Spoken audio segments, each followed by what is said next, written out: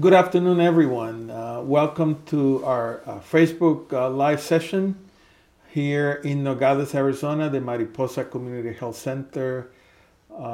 Welcome to all of you. My name is Eladio Pereira. I'm the Chief Medical Officer at Mariposa, and with me is our esteemed colleague, Fernando Silvas from the Santa Cruz County Health Department and Epidemiology. Welcome, Fernando. Thank you, Dr. Pereira. And for a long time, we've had a really good relationship with the health department. We collaborate often. COVID-19 brought us really close together. We had a very successful campaign of evaluation, testing, and vaccination. And for that, I'm grateful to you and your staff. Our intent today is to review respiratory infections. It is winter time. We're seeing quite a few respiratory infections. We see that a lot at our health center. And we thought it would be important to review not just the illnesses that we're seeing, but also what are the precautions that you want to take to reduce the risk. We cannot eliminate risk, but we can reduce risk by a number of interventions. And with Fernando today, we'll review mostly three.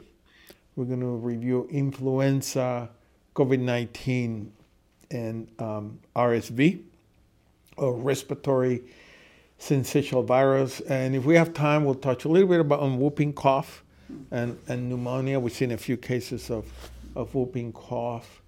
So that's the idea today. Before I do that, I want to remind our viewers and listeners that this information is for guidance only, and that they should consult their primary care provider if they suspect a respiratory infection. From our point of view, we use trusted sources that are reliable, in this case, the Cleveland Clinic, Mayo Clinic, and CDC. So it's important that the information we provide to you comes from reliable sources. The first illness is influenza. Influenza has been around for a long, long time. It is a seasonal infection. It is a virus caused by various strains, A, B, and C. And this is the season of influenza. It sure is. And we've seen increasing cases as expected. And before I review the symptoms and the signs, Fernanda, what can you tell us what you've seen at the state level, local level, even national level? What's happening with influenza in terms of numbers and epidemiology? Well, influenza are at a high. Influenza rates are high in the state or in comparison with the rates in the last 5 years. But that's to be expected because with COVID-19, people were isolated, people were wearing masks. There was so many strict precautions in place that influenza rates tanked during that pandemic period. So because of that, now our immune systems, our cultures, our personalities are all coming out right now and exposed. So of course, influenza is on the rise, and it did spike, but right now we're seeing a small decrease, but it'll come like a roller coaster in waves. And a reminder, this is an infection that it can be transmitted by the respiratory route. I always remind our staff and our patient that it is in our breath. We cough it, we sneeze it, and so taking the proper precautions is important. We're going to talk about precautions in just a moment, but a reminder that influenza is a very distinct syndrome. Influenza is not, generally speaking, a minor cold. It's typically a very, very discrete syndrome that is characterized typically by abrupt onset. Most people know exactly when they got sick. They could be having dinner, then suddenly they have a chill. They have a high fever. They have a sore throat. They have a profound muscle pain and cough. That's classic influenza. It also leads to extreme fatigue many patients are not able to work. On physical exam, usually it's a high fever. When we examine the throat, we don't see much, maybe just slight redness of the throat. Typically, there's no pus in the throat. We don't feel lymph nodes. And when you examine the lungs are almost always normal. Influenza can progress to influenza pneumonia. Not very common, but it can. Or it can lead to a secondary bacterial infection later on. So the syndrome is very abrupt, very distinct. We have a test that we can do to diagnose influenza. And if we detect it fairly early, there's treatment. We usually use oseltamivir or Tamiflu.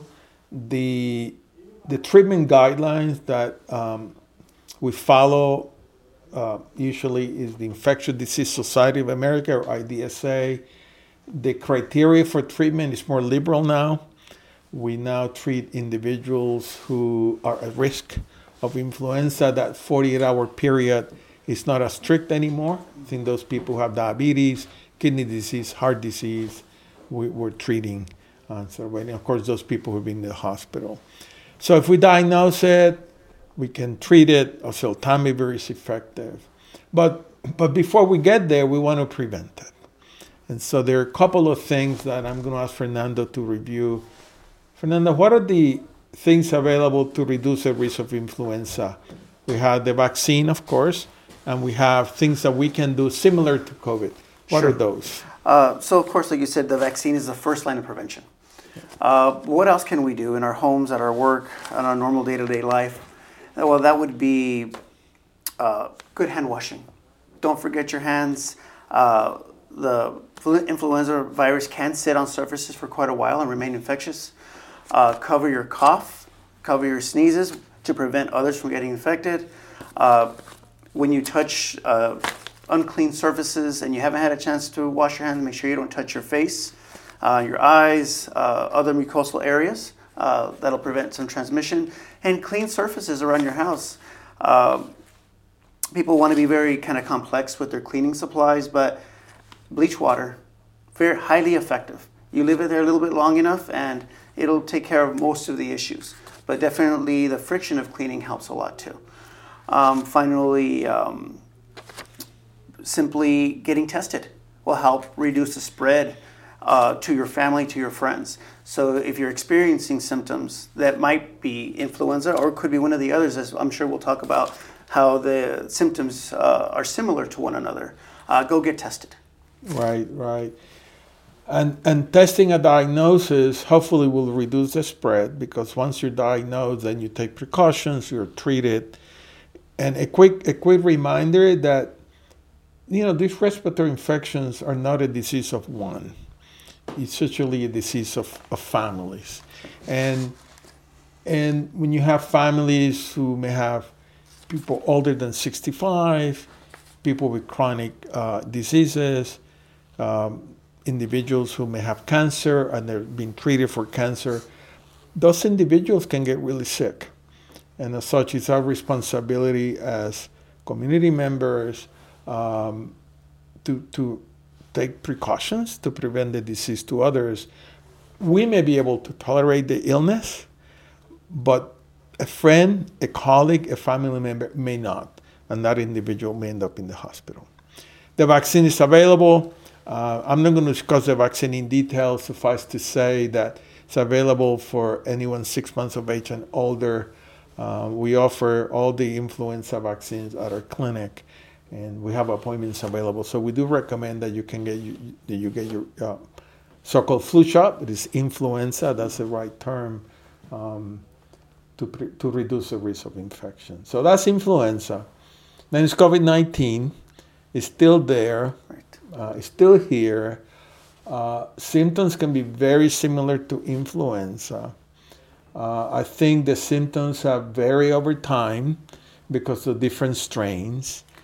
Early on, cough and fever was very predominant. Then, because of mutations, it became mostly runny nose and sore throat. But suffice to say, it's a respiratory illness, cough, sore throat, fever, malaise, very difficult to tell. In our experience, influenza tends to be more abrupt.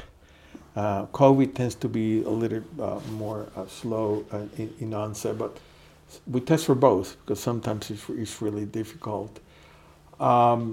We do have the COVID vaccine available. We do recommend the new monovalent vaccine at the moment. And if symptoms are in onset less than 5 days, typically we can use a medication, Paxlovid, which is available to reduce the risk.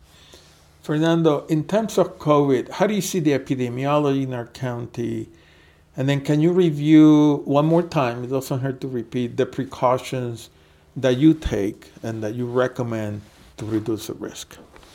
So COVID-19 in the county is obviously, like you said, still here. We're not seeing nearly the numbers we saw a year ago, 2 years ago, but it's still a steady presence in the community. And where you have one COVID case, you have at least 2 or 3 more. Yeah. They're just going unreported, especially with the availability of over-the-counter testing that we just don't hear about. So what we're seeing is, I brought a little bit of information with me. So we're seeing maybe since October 1st, hi Dr. Williams, since October 1st, we've seen maybe about 350 cases or so in the county. That's Okay. reported cases. And they're very evenly distributed amongst the various age demographics. 0 to 19, 20 to 44, 45 to 64, and 65 plus. Okay. But 65 plus being slightly higher in percentage than the rest, but not too far off from each other. So still a presence and still highly contagious, especially with some of the newer variants that are out there. Nationally dominant variant right now is JN1, but here in the county, we're actually not seeing JN1 as much. Okay. We're seeing the XBB strains still. Okay. So those are the variants we have now, but they are able to transmit a little bit easier, but similar symptoms as the other Omicron variants. So what do we prevent? Well, vaccination is going to help you from getting more severe disease. So you definitely want to get that. But the precautions in place are very similar to flu. Take droplet precautions, clean your surfaces, stay home if you're sick, cover your mouth and nose when you sneeze, get tested. Get tested, get tested, get tested. Talk to your physician, your clinician, and find out what you have so you can take the proper precautions to protect others and yourself. Like you mentioned, the antivirals. If you do have it, you can talk to your physician about that. But also, isolation periods are important. Even if you've been vaccinated, if you're positive for COVID-19, we want you to isolate to protect your household and the community.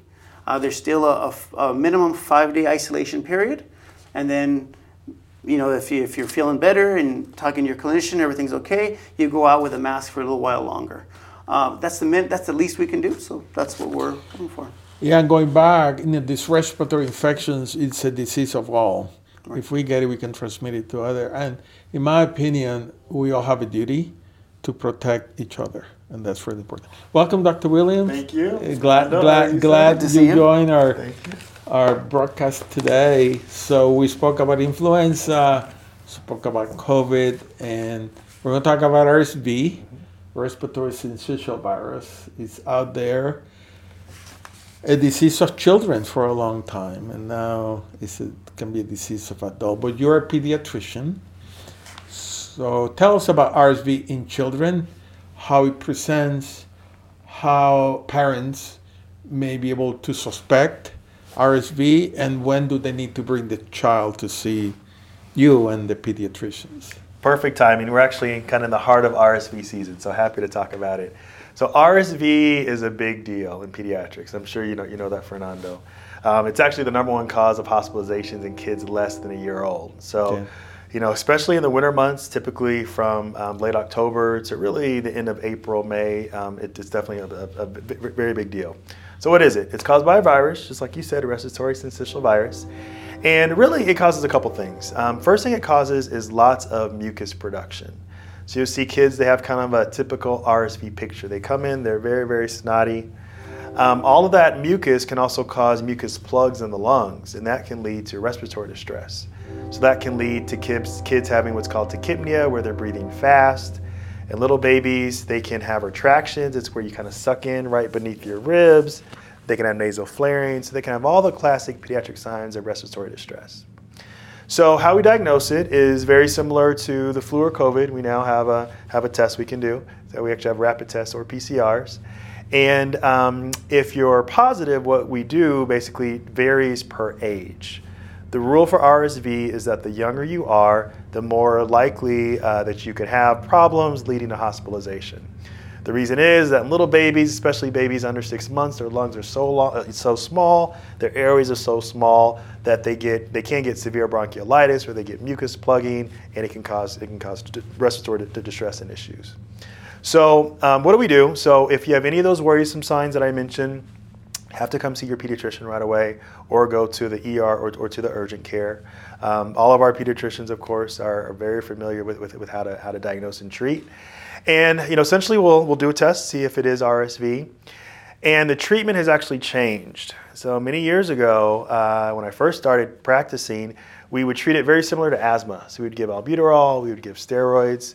The recent studies in the last 5 to 6 years have shown that really that doesn't really help. So really it's supportive care, meaning that we give oxygen to kids that have low oxygen. We suction, and we basically wait for them to get better. I tell parents that it's a 5 to 7 day window before they get better. It's going to take at least 5 days especially if they're hospitalized, for the kids to get better. And the same in adults. It's usually an illness 4 to 7 days. In adults, it's fever, cough, and profound fatigue. And in adults, it's a fatigue issue, but they can get a fever, and they can get really sick too. In adults, we have a new vaccine available for 60 and older, particularly those who are immunocompromised, so we want to promote that.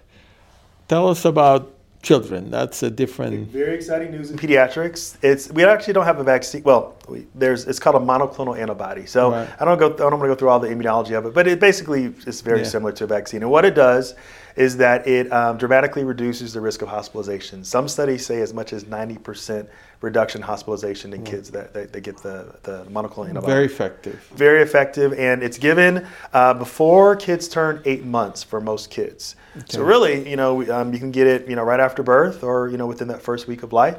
And again, it's highly effective.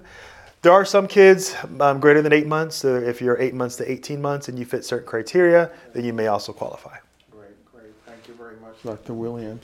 And then we're going to come back to prevention in just a moment, but I want to kind of switch quickly to 2 more respiratory infections that we've seen, and that's pertussis, or whooping cough. There's a vaccine available called Tdap. We do in adults about once every 10 years. It offers good protection.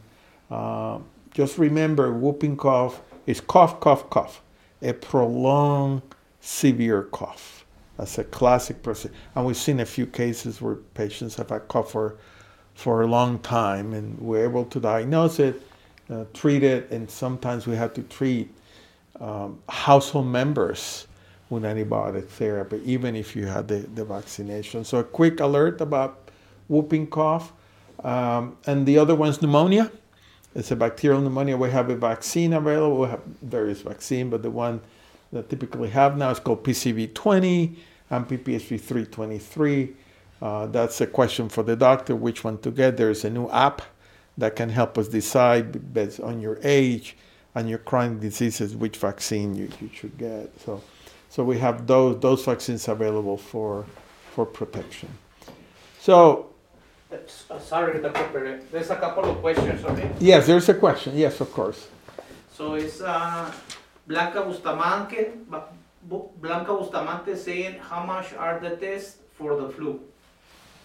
So I don't have the cost for the flu test. We can get that and send it to you via broadcast. I don't want to give the wrong information, but we can check on that. Okay, and then is Irma Aguirre saying, ¿recomienda algún alimento para prevenir las infecciones respiratorias? Muy buena pregunta. So, en general, y estuvimos comentando eso hace un poquito, en general, la nutrición buena, vegetales, frutas, es buena para la salud, manteniendo un cuerpo saludable a través de buena nutrición, buen peso, reduce la posibilidad de infección y otras enfermedades. No necesariamente reduce el riesgo de una enfermedad específica, sino nos ayuda a mantener saludable y somos menos propensos a las infecciones respiratorias. Pero muy buena pregunta, muy buena pregunta. Y la última pregunta que nos ha llegado, doctor, dice, ¿are COVID test free? Sí. Y la vacuna hasta diciembre 31 del 24. Correcto. Vamos a cambiar a español un poquito. Vamos a hablar de las intervenciones que podemos hacer para reducir el riesgo de infecciones respiratorias. Hablamos de lavar las manos. Fernando. Sí, hablamos de, comenzando de lavarnos las manos, de limpiar sus áreas con desinfectante como cloro, manteniendo un lugar limpio, desinfectado cuando alguien está enfermo en la casa. También, pues, que reciben sus vacunas para prevenir una enfermedad. Y también cuando se sienten mal, tomen una prueba con su doctor, hablen con sus doctores. Y pues también si están enfermos, quédense en su casa para que no pasen la enfermedad. Y ¿qué más se me fue? Podemos mencionar que evitar lugares congestionados. Sí. Y si necesitan, bien, usen una máscara. Tengan confianza con eso todavía. Una máscara para evitar adquirirlas y transmitir la enfermedad a otros lugares. Un recordatorio, influenza es una enfermedad abrupta. Empieza de momento fiebre, dolor muscular, tos, dolor de garganta. Tenemos una prueba buena para hacer el diagnóstico y tenemos medicamentos para tratar la influenza. Ahora la recomendación un poquito más liberal para tratar, es importante hacer el diagnóstico no solamente para proteger a la persona que tiene síntomas, sino para proteger a nuestro hogar. Lo mismo de COVID-19, hacer el diagnóstico, aislarnos y proteger a otros. La idea de esto es hablar de prevención, reducir el riesgo de enfermedad más bien en las personas mayores, informar al público que tenemos tratamiento, que tenemos la vacuna disponible y que es responsabilidad de todos nosotros proteger el hogar, proteger los amigos, proteger los colegas y proteger a las personas mayores cuando tenemos la habilidad de tomar los pasos necesarios para reducir no solamente la infección, sino reducir la posibilidad de transmitir esa infección a otros. Últimos comentarios, doctor, acerca de pediatría. Consejo a los papás. ¿Qué síntomas deben estar presentes para que el papá o la mamá traiga al niño al pediatra? I'm sorry, what symptoms? What are the symptoms that parents need to look for to bring to the pediatrician? Yeah, so obviously fever, especially fever more for 2 or more days, or high fever. If kids have fever more than 103 or above, we need to see those kids immediately. Another one is those signs of respiratory distress that I mentioned.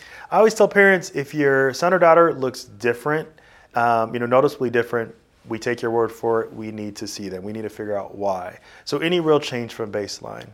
All right. And also another key one is decreased appetite.